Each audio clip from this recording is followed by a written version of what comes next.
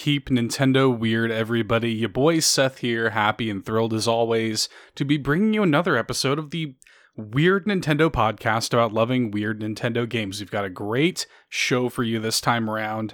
I want to talk about a couple of things before we get into it. First of all, and this has been weighing heavy on my heart ever since the announcement of the imminent closure of the 3DS and Wii U Nintendo eShops, which has been something that has been kind of at the forefront of the Nintendo online discourse in the fan community and stuff like that. We talked about it on All In. I'm not going to get super in the weeds on it. I've got my 3DS here, my new Nintendo 3DS XL, currently downloading a bunch of stuff frantically, re-downloading, purchasing things that I'm, just getting on here before it's not possible for me to do that anymore. So that's like a whole, debate, a whole discussion we're not going to get into. But what I will say is that as it relates to this show, it occurs to me, like we were just talking about Pocket Card Jockey just last week, or just last time we did an episode of this with CJ Andreessen. Great episode. Like, we were just talking about Pocket Card Jockey, and that's a game that you're not going to be able to buy anymore this time next year. And, again, I'm not going to get into the weeds about, like, the reasonings why, what I feel about it, whatever. I did that on All In if you want to listen to it. I even did it on the Nintendo Dads podcast when I guested over there. Shout out to the Nintendo Dads. So I've said my piece. You can go out there and find it if you want. But honestly, it does have me kind of like looking at specifically the 3DS. A lot of the Wii U's library has actually come over to Switch and other platforms. There are a couple of little things. Somebody on Twitter shouted out Affordable Space Adventures as something that they would like me to cover. One of my lights is like freaking out back there if you're watching the video. Hopefully that's not too distracting. Affordable Space Adventures is something that somebody on Twitter shouted out to me as something that is like on Wii U and is like at risk of being lost. But the 3DS has got a huge library of games like Pocket Card Jockey and Harmo Knight and Attack of the Friday Monsters. I mean, the list goes on and on and on. All those guild games, Liberation Maiden. I mean, these amazing games that have all been on the Keep Nintendo Weird list, but now it has kind of become something of a priority for me to cover those games on the show while there's still time, because crucially, like, the Switch eShop, the 3DS and Wii U eShops are like shutting down in a little over a year, but the ways that you're going to have to add funds to your wallet on those eShops, like it's about to become a lot more complicated very, very soon. So my priorities have sort of shifted with this show to where, to be completely honest with you guys, the next several episodes of this are probably going to be about download-only 3DS and Wii U games that now have a ticking clock assigned to them, right? And the reason for that is I when at all possible, I like to celebrate games that you guys can go out, and if you've never played them, you can hear us gush about it, and if you would like to pick it up yourself, you can do so. That's like a huge focus for the show. That's a huge reason I want to evangelize these games, celebrate them, gush about, being passionate and in love with these games. And I want that to be infectious for the audience. I want the audience to be able to go out and buy Pocket Card Jockey or whatever after listening to CJ and I gush about it, So that's like a huge deal for me. So, don't be surprised if the next several episodes of this show are going to wind up being 3DS or Wii U themed. So just FYI there. Also, it has been really cool to live stream Keep Nintendo Weird on twitch.tv/allinpodcast. So if you want to watch the show in its video form, live as it's being recorded, and by proxy you get to hear the episode, not only live as it's being recorded, you get to participate in chat and stuff like that. But you just get to hear it like way before anybody else. You're hearing it as it's being made, so that's kind of cool. People seem to be enjoying it, and it's going pretty well. So if you head over to twitch.tv/allinpodcast, the links are always in the video and podcast episode descriptions. Give us a follow there. I always post on Twitter. You got links to all that as well. Whenever we're going to be doing that, I make all my announcements and coy little annoying teases over there. So That's been a ton of fun, and this episode was no different. We live streamed this one, and it's a great episode. We're gonna get to it in a second, but I did just kind of want to put that out there. Like, I'm already planning on, I think the next episode we're gonna do is probably gonna be Rusty's Real Deal Baseball. So it's gonna be a lot of stuff like this for the foreseeable future, because I just want to celebrate these games while you still have a chance to buy them. So that's the long and short of it. Expect a lot of that. Another thing I kind of wanted to... I've been kind of talking about this a little bit, but I guess I need to just come out and formally kind of say it. Keep Nintendo Weird is no longer on like a rigid upload schedule. I still do try to produce like at least 1 or 2 episodes of the show a month, but I have kind of like... I make the show as often as I'm able to. Free time is a struggle, but it's one of those things where like I don't want to force it, and I don't want to like put back myself in any sort of corner or anything like that.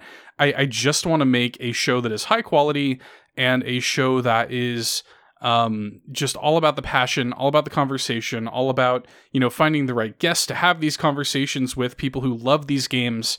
And that's really what is most important to me. That matters so much more to me than, making sure we're on like a super rigid upload schedule. Now, I'm not going to make you guys wait like months between episodes, right?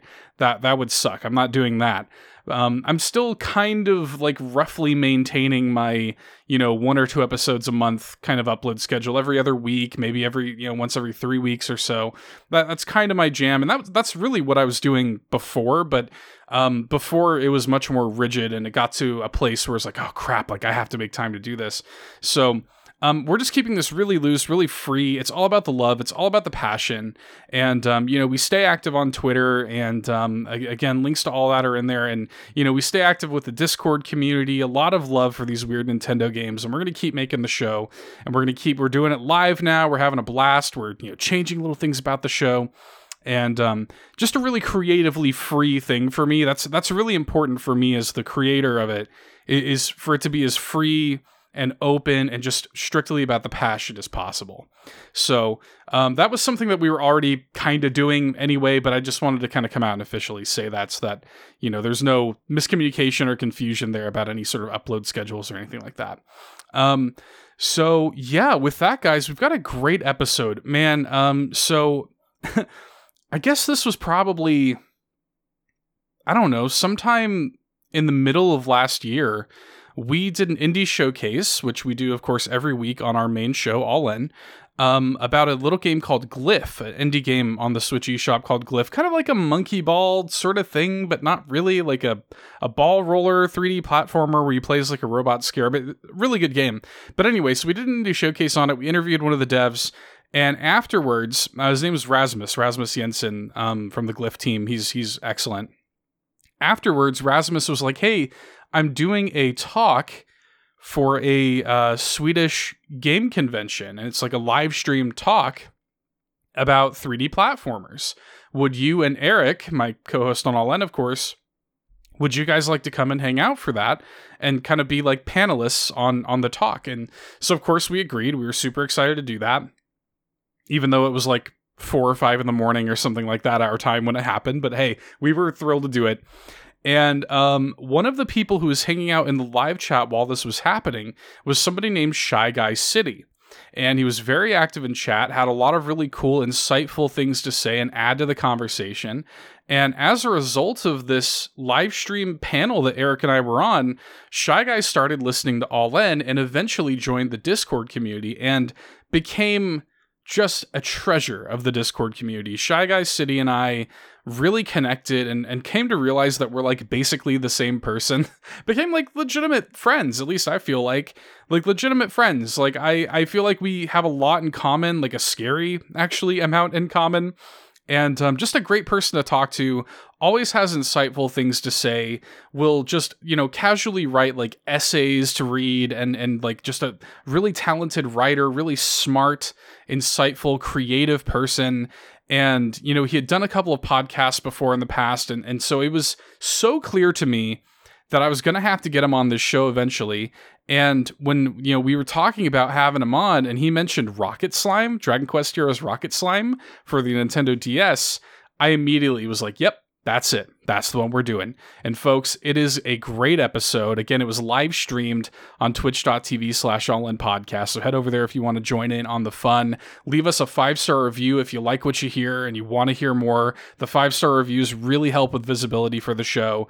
So enough rigmarole for me. We're going to welcome Shy Guy City. His name's Matt Murray, Shy Guy City himself from the All In community.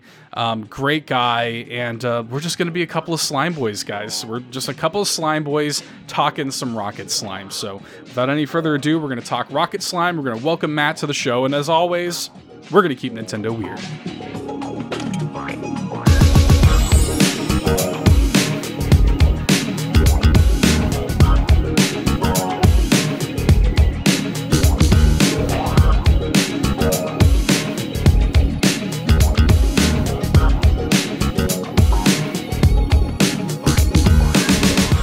Okay, I think if everything has gone correctly, I think we're live, and I think everybody can see us, and we're on Twitch, and we're here talking about Rocket Slime, and I'm hanging out with Shy Guy City. That's actually, I should have asked that.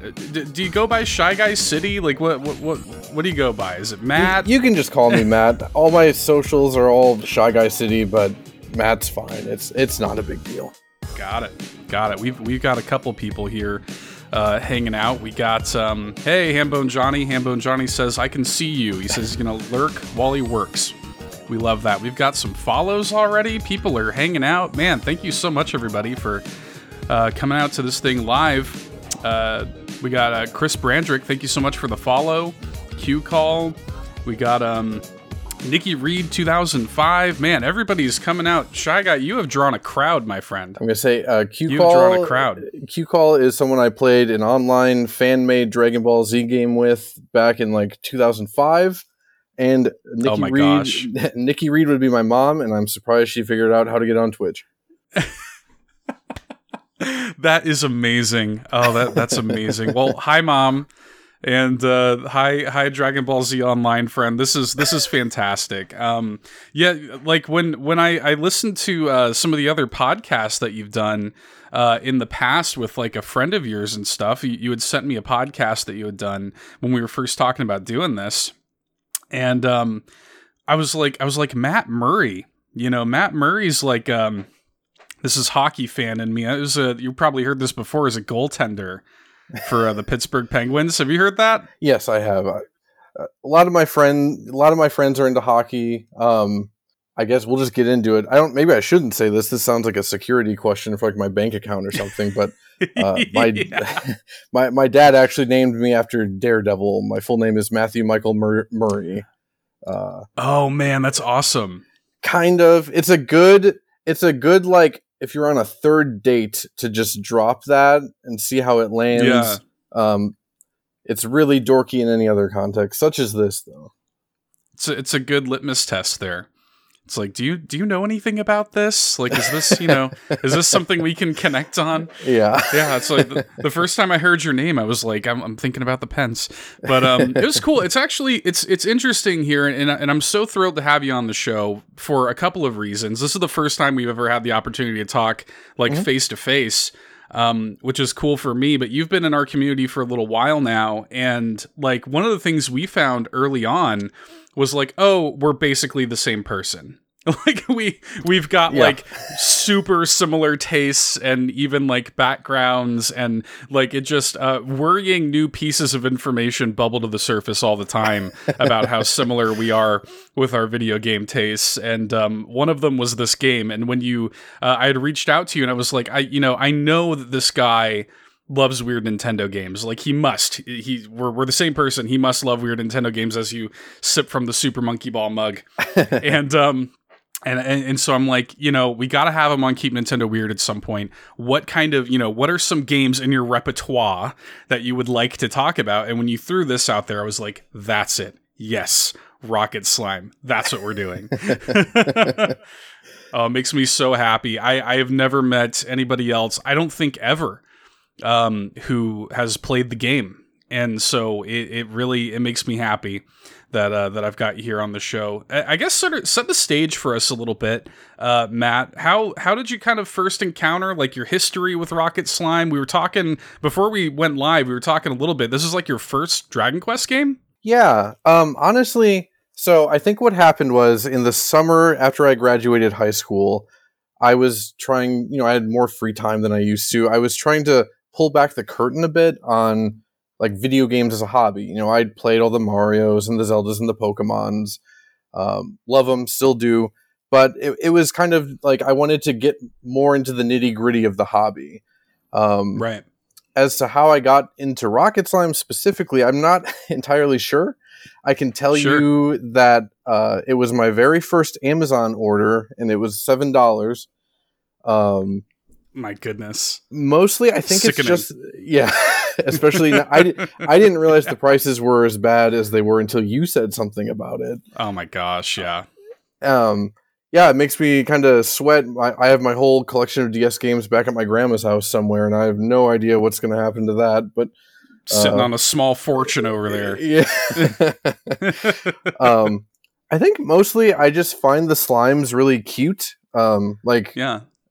Kirby is my all-time favorite video game franchise, and it's just cute. I just like cute things.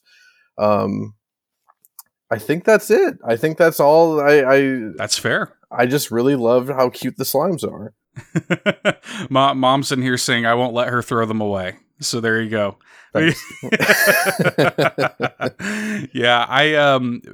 It's so funny because like I've always been aware of Dragon Quest, obviously. Mm-hmm. It's a legendary franchise. I'm a big, Square Enix RPG fan my whole life, and everything from even Akira Toriyama stuff. Like I've always been very like familiar, a fan of that stuff. But for some reason, Dragon Quest never really entered into my calculus. I just never played it. I played Blue Dragon before I played Dragon Quest. Mm-hmm. Which is hilarious. And the first actual Dragon Quest game I played was, brace yourself for this, Dragon Quest Swords on Wii.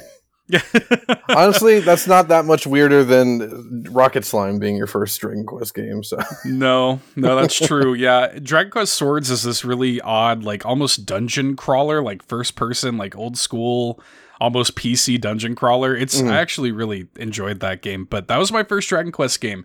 And I remember I was working at GameStop at the time, and I immediately was like, well, I liked this.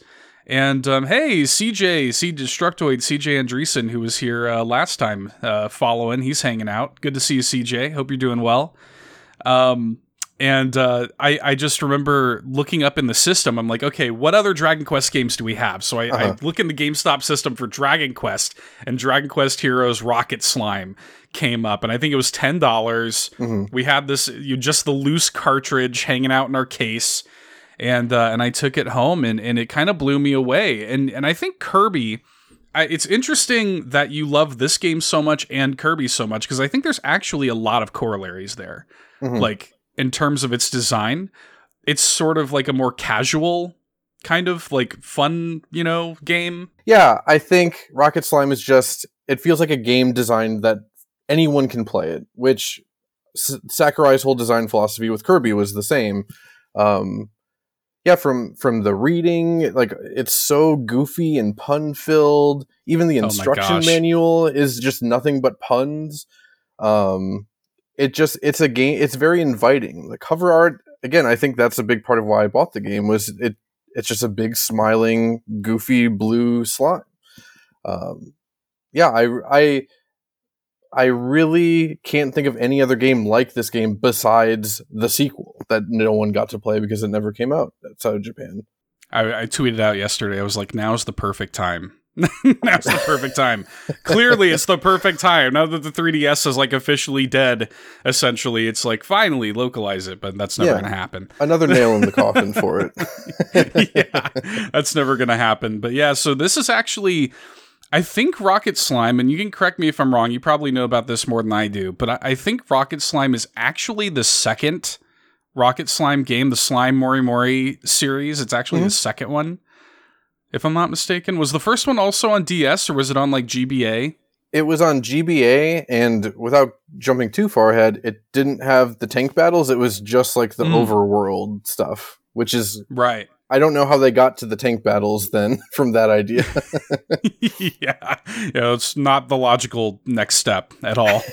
but I love that they do it. So I guess sort of, I guess to get into the game itself, sort of set the stage for us a little bit about Rocket Slime, the story set up, because it's very like goofy, very simple, very tongue in cheek, but very charming. Yeah, the story, what little is there, it's basically, you're a slime named Rocket, and you and your other slime buddies are playing with the warrior flute that you're not supposed to be. You accidentally summon the Plob, which is the platypus mob, and they speak in the exact exaggerated Italian accents you would expect them to.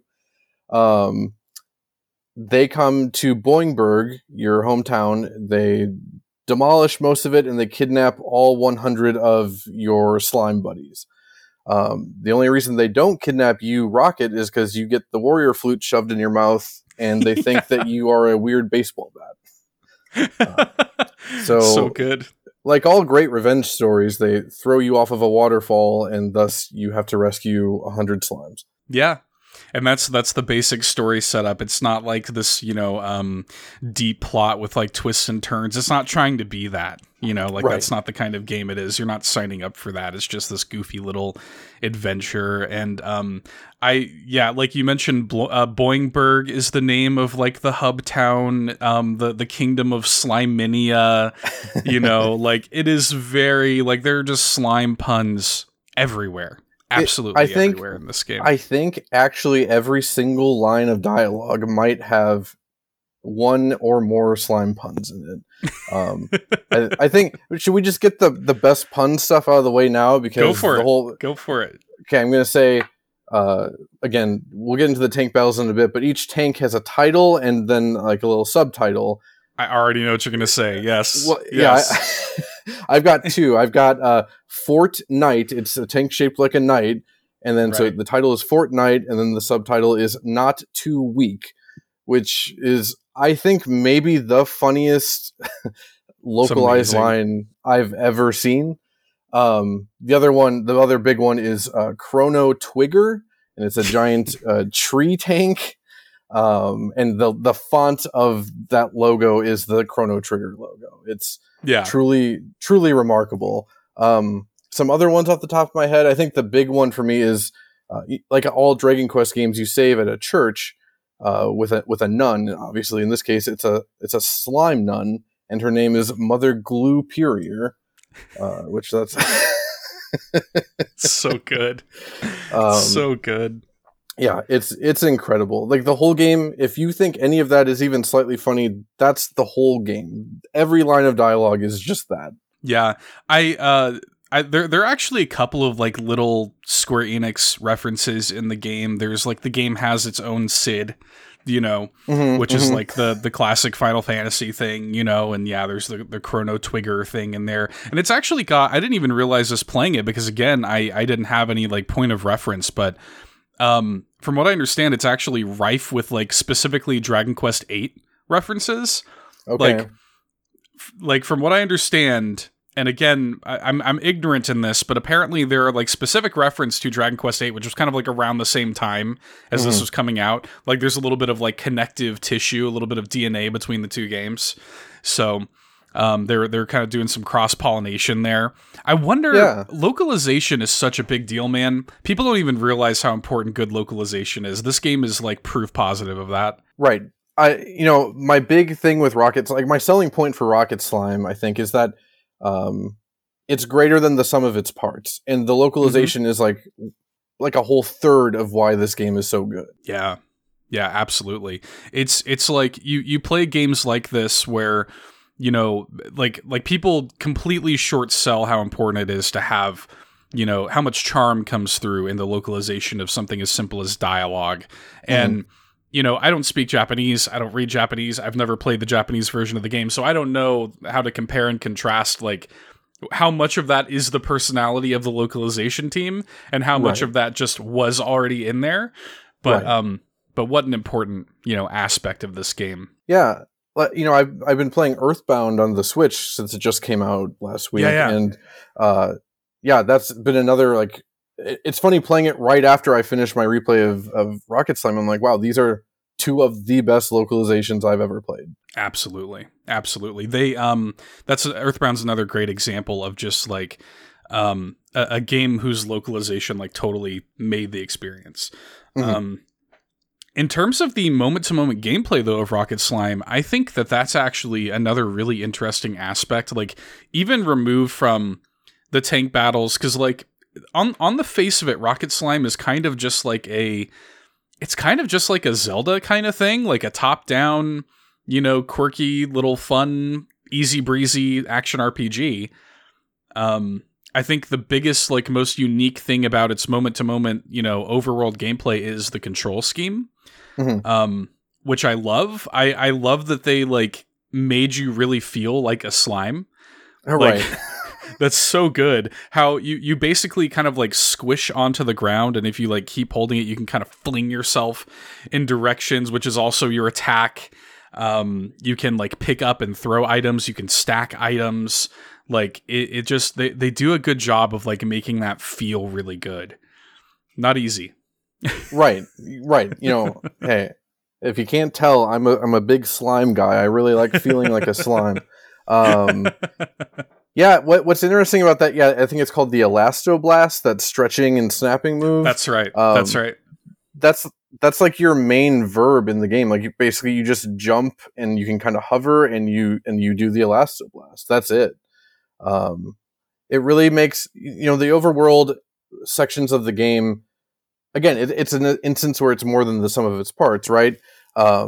On their own, they're super simple. Like, the Zelda comparison makes perfect sense. They're like, it's almost like Zelda for like a 7-year-old kind of. And I don't mean that as an insult, but that's just what it is.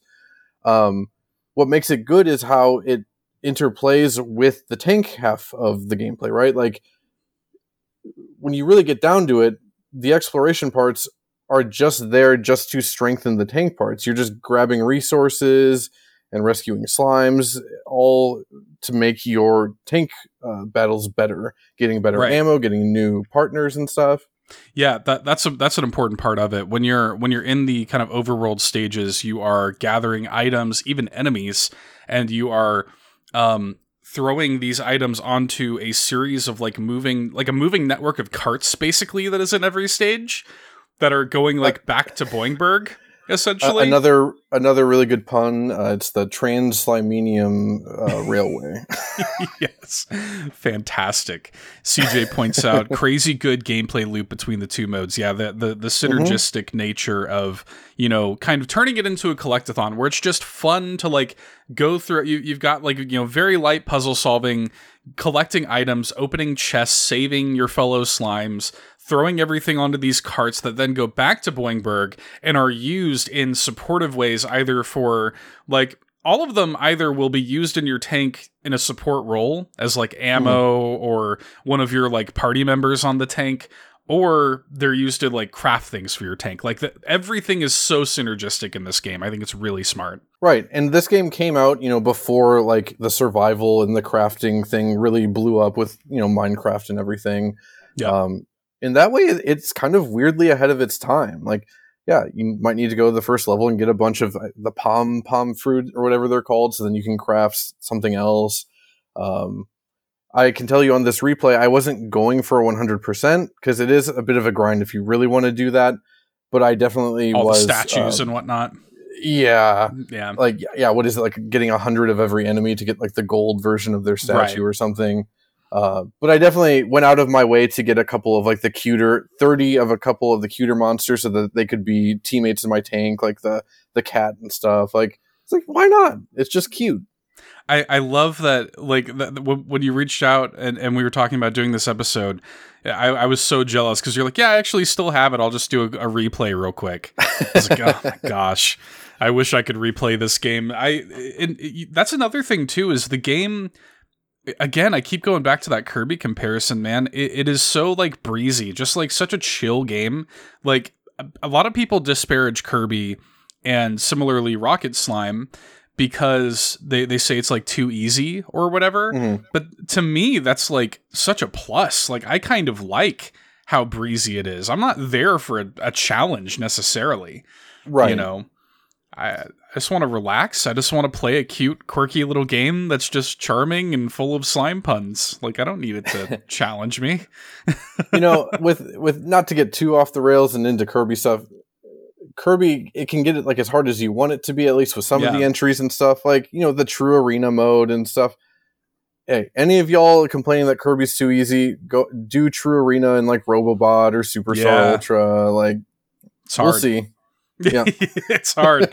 Yeah, but they, you know, they strike a really good balance, I think, in here too, because when you get into, I guess to transition into because such a huge part of this game is the tank, the Schleiman tank, which is like the best, and that is when the game kind of fully takes advantage of the like dual screen setup, where it's like, you know, you got top screen is almost set up like a tower defense kind of looking thing, where you've got the Schleiman tank, this massive slime tank with cannons going up against, you know, your enemy tank. But on the bottom screen, it's still the, you know, the normal gameplay that you're used to, but you're inside the tank, moving around, loading up the cannons and whatnot. And there's so much depth just in that. Yeah, there's, you know, okay. Before, I hadn't replayed this game in probably close to a decade, if not more, at this point. Yeah. And part of that was because I actually played the fan translation of Slime Mori Mori 3. Oh, yeah? A few years. Yeah, and we can get into that a little bit. There's not like a ton to talk about, I think. Right. But long story short, I was a little disappointed with that. And I thought, like, oh, you know, my memories of this game aren't going to hold up. Or, you know, playing it now, it wouldn't hold up to my memories. So I kind of delayed replaying it for a few years. And no, if anything, I think the game's even better now than I thought 8 years ago. Yeah, the tank battles, the way I've tried to describe it to people that have never played it, it's kind of like a deck building game, except instead of cards, you're being shuffled ammo. You build a deck of ammo, and each piece of ammo has its own unique properties. It's not just the damage. Some are defensive, some are support. Some things it takes multiple hits to take it down. All kinds of stuff. We could go on forever about it.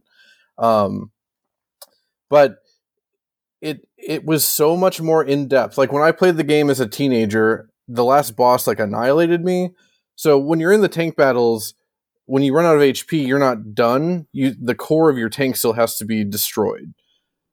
So whenever I played this game as a teenager in my early 20s, the final boss would annihilate me, and then I would spend 15 minutes defending the tank, waiting for him to die, then firing a few blasts off, then he respawns, and I'm defending the tank again. I don't know if I guess I'm slightly less stupid than I used to be, because this time the boss didn't even take down like half of my health. It felt really satisfying. It was very good.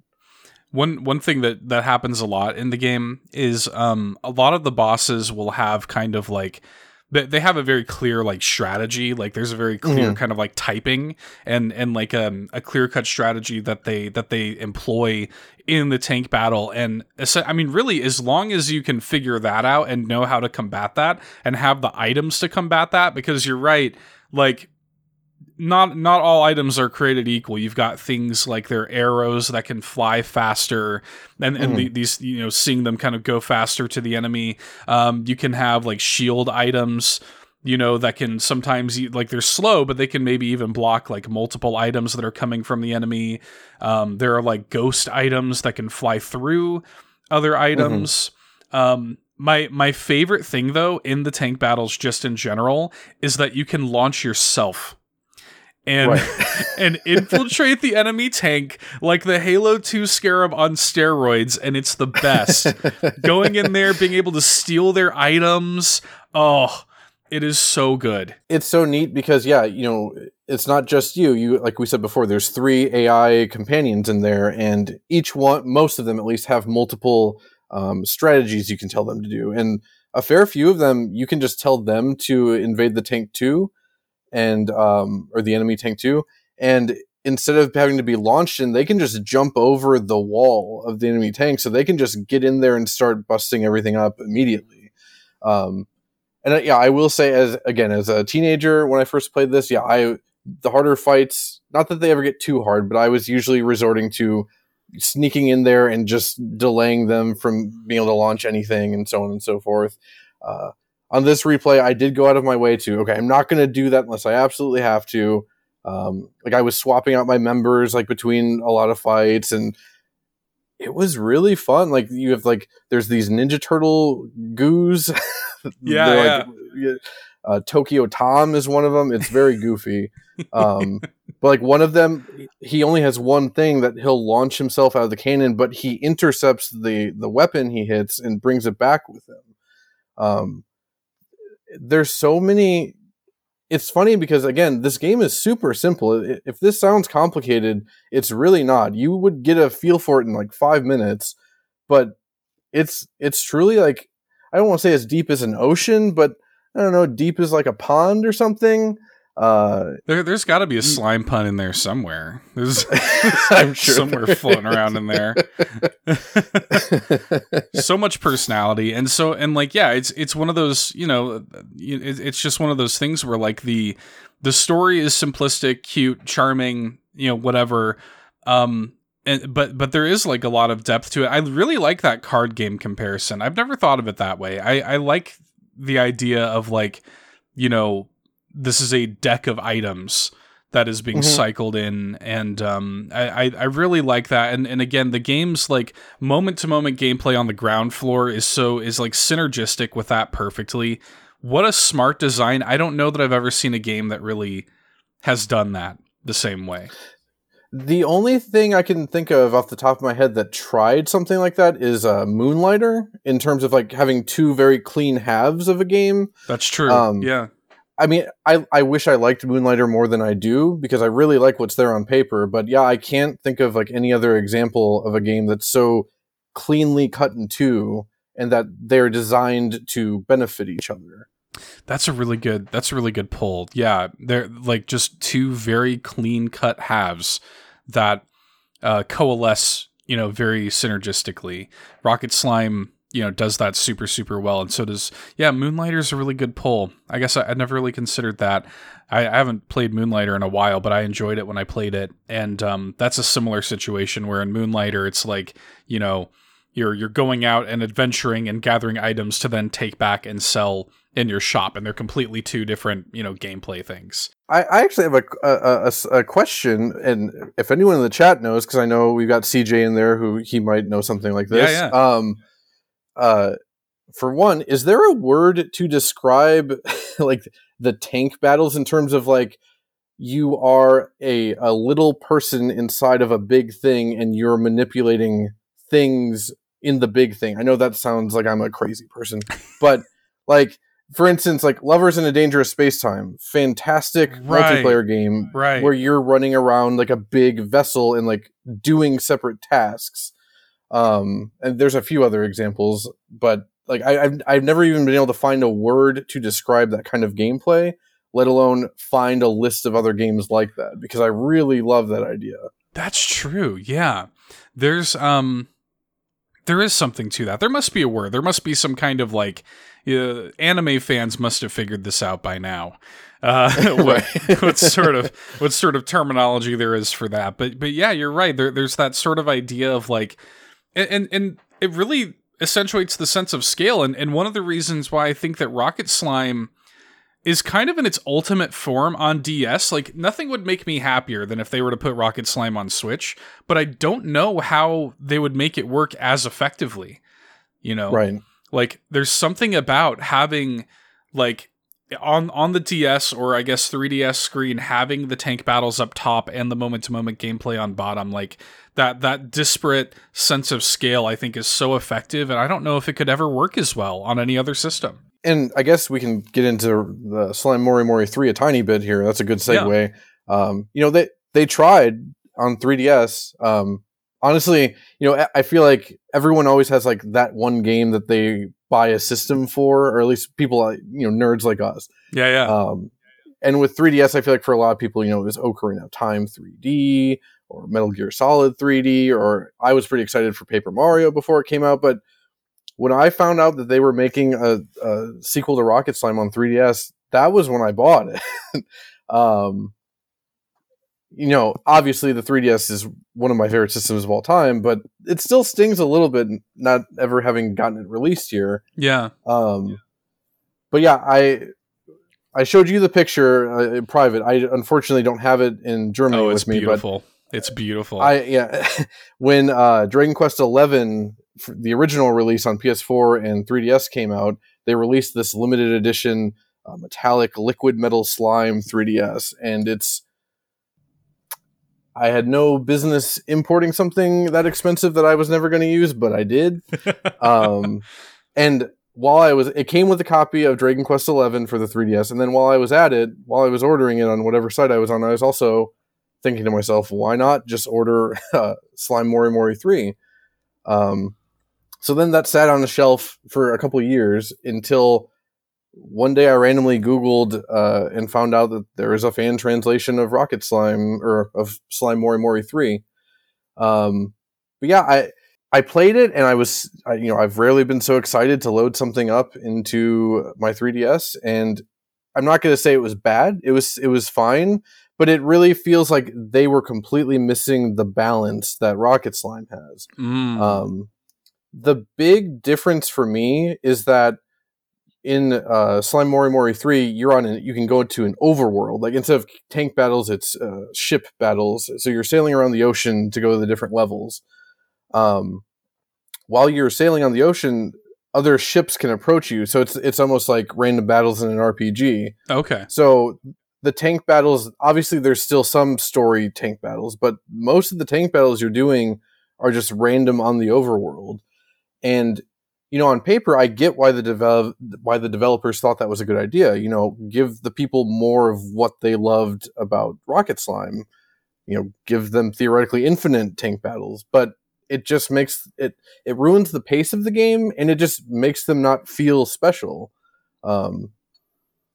It's a really interesting. I don't know. I never researched to find out like if the team was different. I'm sure it was to a certain extent, but I don't know if the director or producer were different or not. But it feels different, and it feels kind of off. I would still buy it in a heartbeat if it came out in English, but it's if anything, it's really just a testament to how perfectly balanced Rocket Slime is. Like, I couldn't put it down when I was replaying it last week. Yeah, it's the pacing is interesting that you talk about, because you're right. Like there really isn't. If you look at, I've never looked at the just static layout of how many areas or levels there are, but there's really not that much. Right. It's not like some massive open world or something like that. And to have these kind of tank battles peppered in, the fact that you can go back and replay them basically at will, you can go back and re-challenge those bosses if you want to. Mm-hmm. You're right, it does feel more special. It does feel like more of an event.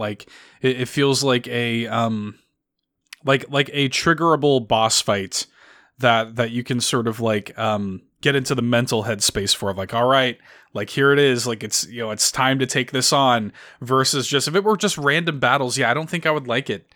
I don't think I would like it as much. Yeah, in Rocket Slime, the tank battles, they almost feel like a reward. You can see on your map rooms you haven't been to, and if there's any long rectangle ones, you kind of know oh, there's a tank battle there. Let's go do that tank battle. And yeah, it just doesn't work in 3 as well. It's it's still a good game. It's still I would still gladly play it again. But Rocket Slime is just, I'll go ahead and say, hands down my favorite DS game, and that's a big it's up there for me too. That's a big statement. I think besides the Switch, I think the DS would maybe be my pick for best Nintendo console library ever. So to say that's my favorite, that's a pretty big deal. Yeah.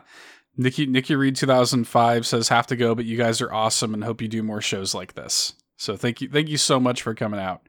Really appreciate See that. You, Mom. And then CJ agrees with you. on the DS, and Rocket Slime being the best DS game point. The DS was such a haven for really unique concepts like this. I was talking about this just recently with Eric, my co-host on All In, where there was a little period there, as much as I love the N64 and GameCube, where Nintendo was kind of trying to be like the other guys a little bit, where it was kind of like that was kind of the most contemporaneous era of Nintendo.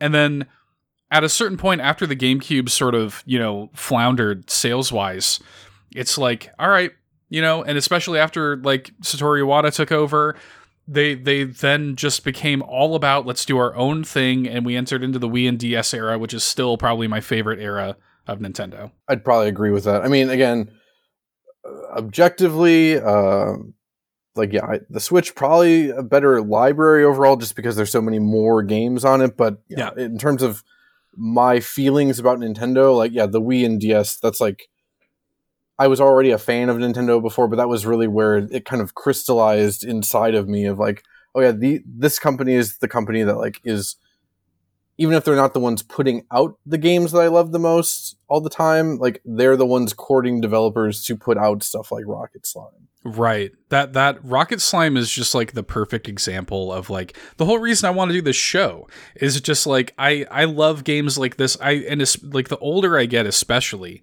I want games to let me see and do things that I have never seen or done before. That's and I can play like a AAA game that's just like every other AAA game and have a good time, whatever. But like I really love it when a game can let me experience something entirely new, and that's what Rocket Slime is. It's just super unique, and I know it's not the hardest game in the world. I know it's not the deepest game in the world, but it is one of the most unique game concepts I've ever played, and it's a Dragon Quest spin-off. Like, I love that. Dragon Quest has like just some of the best spin-offs in video games. I would put Kirby above it, maybe. You can see my Kirby bias shining through, but yeah, in terms of spin-offs, Kirby and Dragon Quest are probably my top two. Like, I don't know, it's almost like a stamp of quality. I mean, I've not played every Dragon Quest spin-off. I'm not going to say they're all amazing, but every single Dragon Quest game I've played, which I've played a decent chunk of them now, like 11 is maybe my favorite JRPG of all time. Oh my gosh, Dragon Quest 11 is so good. Like, I played that for I think 80 hours on PS4 when it first came out and loved it, and then on a whim, I bought it again on Switch. I played it for like 150 without even thinking about it. Yep. That was me. Yeah, Dragon Quest. Yeah. I don't know. There's just something special about Dragon Quest, and it's funny that it's viewed as like this nostalgia thing in Japan, because, when I was a teenager, I was way more interested in, Final Fantasy, because that was the more like kind of angsty, over the top anime stuff. Yeah. And again, I still like Final Fantasy and whatever, but yeah, there's just something so much more down to earth and like comfy and cozy about Dragon Quest. And again, big slime guy. We're big slime guys over here. Big old slime guys here. Do you think that's part of what makes something like this or Kirby appealing to you? And I'm speaking from a place of experience, because I find myself in a similar position of like, it's so juxtaposed to the stuff we're seeing now. Even within Nintendo, I mean, to have something that's just this kind of like cozy, comfy, quirky, colorful, like Dragon Quest kind of sticks out like a sore thumb against every other JRPG next to it in general. Like you look at stuff that's happening, like the Octopath Travelers and Triangle Strategies and stuff, and the Final Fantasies, and they're great, but there is something that's more attractive to me about this kind of like poppy, Akira Toriyama Saturday morning cartoon kind of art. Even not to say that Dragon Quest does not get dark. Like, Dragon Quest can get extraordinarily dark, but there's just something that's so much more attractive to me about that. And then you take something like Rocket Slime, which is in that universe, but not dark and not super like crazy or anything like that. It's just it is what it is. There's just something that's like extra comforting to me about that. It's funny. We keep coming back to Kirby. I've never really sat down and tried to figure out what I like about them beyond the cuteness factor. And I do think the breeziness factor is a part of it too. Yeah, I think you hit on a good point. Like the juxtaposition of how like light and colorful and bouncy these games are against Dragon Quest XI in particular. I cried in that game multiple times. Just truly an amazing cast of characters, an amazing story. I mean, a lot of tropey moments too, but that's not always a bad thing. I'm not sure, honestly. I'm gonna have to sit down and write an essay for your Discord community to go through for a couple hours. I love that so much, man. You are like a treasured member of the community, because every time you pop in with just insightful things to say, we appreciate it so much. And I knew that we were gonna have to have you on one and or both of our shows eventually, because I knew you were gonna have some great insight. I know, especially once we start talking about, Kirby's 30th anniversary is coming up. We got Kirby in the Forgotten Land. We have to have you on All End to talk about Kirby at some point. But man, what a treat. Do you have any sort of final things? I know you had some notes. I don't want to leave anything off the table for Rocket Slime. I mean, I don't have. So when I write notes, I don't ever have them in front of me. I just write them out just so they stick in my head better. Yep. I think we hit on everything I wanted to hit. I guess main points being, it again. I said this earlier. A game that is so much more than just the sum of its parts. Sucks that it's apparently so expensive to get a copy now, because it is. Otherwise, I can recommend this game to anyone. Like literally, I don't think there's a person I wouldn't recommend this game to. I wish it was like, the big, cultural zeitgeist topic right now is the 3DS and Wii U eShops closing. Like, I wish that this is the kind of thing where I could tell you, like, yeah, you could just pop on there, download it, put it on your Wii U or your 3DS and just have it, but unfortunately that's not a thing. And the physical copy of the game now is, well into the $100 range. So that's madness, utter madness. You paid like $7 for it on Amazon. I paid like $10 for it. I wish I still had it. Because it's not going to get cheaper. you know, they're not going to just find a landfill with 50,000 copies of Rocket Slime in it. But wonderful, wonderful game. And certainly, your favorite DS game, CJ in the chat, his favorite DS game, it's up there. It would be top 3 for me for sure. It's really good. And I love, like, especially if you do have a way to play this game and you're into if you just want like a light adventure, one that doesn't demand too much of your time. That's another thing for me. Like, I am I'm in my 30s, man. I don't have 100 hours laying around anymore for RPGs. So the fact that I can pop in and do a playthrough of Rocket Slime in like 12, 15 hours, is so attractive to me. I love that. And it's a true, like, it's designed for handhelds in that it's best experienced in like 15-minute chunks. My wife had an orthodontist appointment last week, and I was just like, yeah, I'll just bring the 3DS and play that in the waiting room for 10 minutes. Got through a whole tank battle. It's perfect. It's perfect. Wonderful, wonderful special game. So Matt, if you would, I know you don't really, you should do your own podcast or something. I want to encourage you to try to tackle your own podcast, because you're a really insightful guy, and I could tell you have a knack for this kind of thing. You've been on a few podcasts now.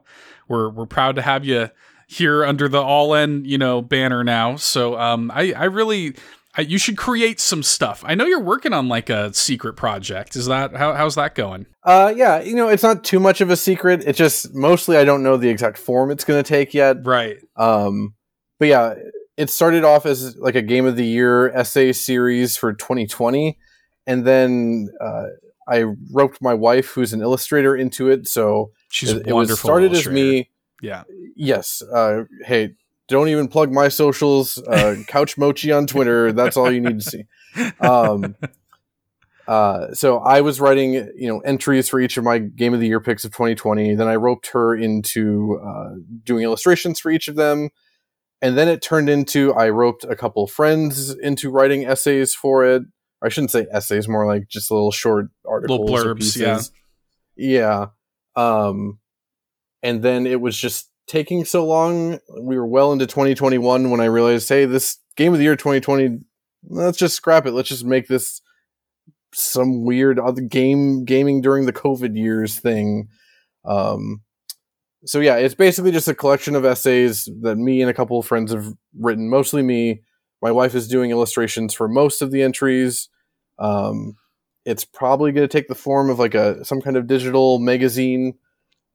That's the vibe I was getting. Kind of a fanzine kind of thing. Yeah. Yeah, exactly. If maybe this is giving too much away. If you've ever seen the Kickstarter project, Profound Waste of Time, that was definitely like a huge, like when I read that a couple of years ago, I was like, oh, this seems really cool and I should just do this, but not as well. That's self-deprecating humor. I know all too well, man. But yeah, we're getting close. I don't want to say it will be done in March because who knows, but right. If things are progressing at the rate they still are, it should be done next month. Love that. I can't wait to see what format. So are you guys just going to like throw it up online, or are you going to try to print it, or are you just kind of seeing where it goes? Yeah, that's the big question right now. Like my wife has like web hosting space that we could do something with. We just haven't decided yet. I'm kind of waiting for her to get done with all of her parts of it, and then I'm just going to take a look at it and start formatting it and just see what happens. Got it. Well, we're really looking forward to that. You guys can follow Matt here at Shy Guy City on Twitter.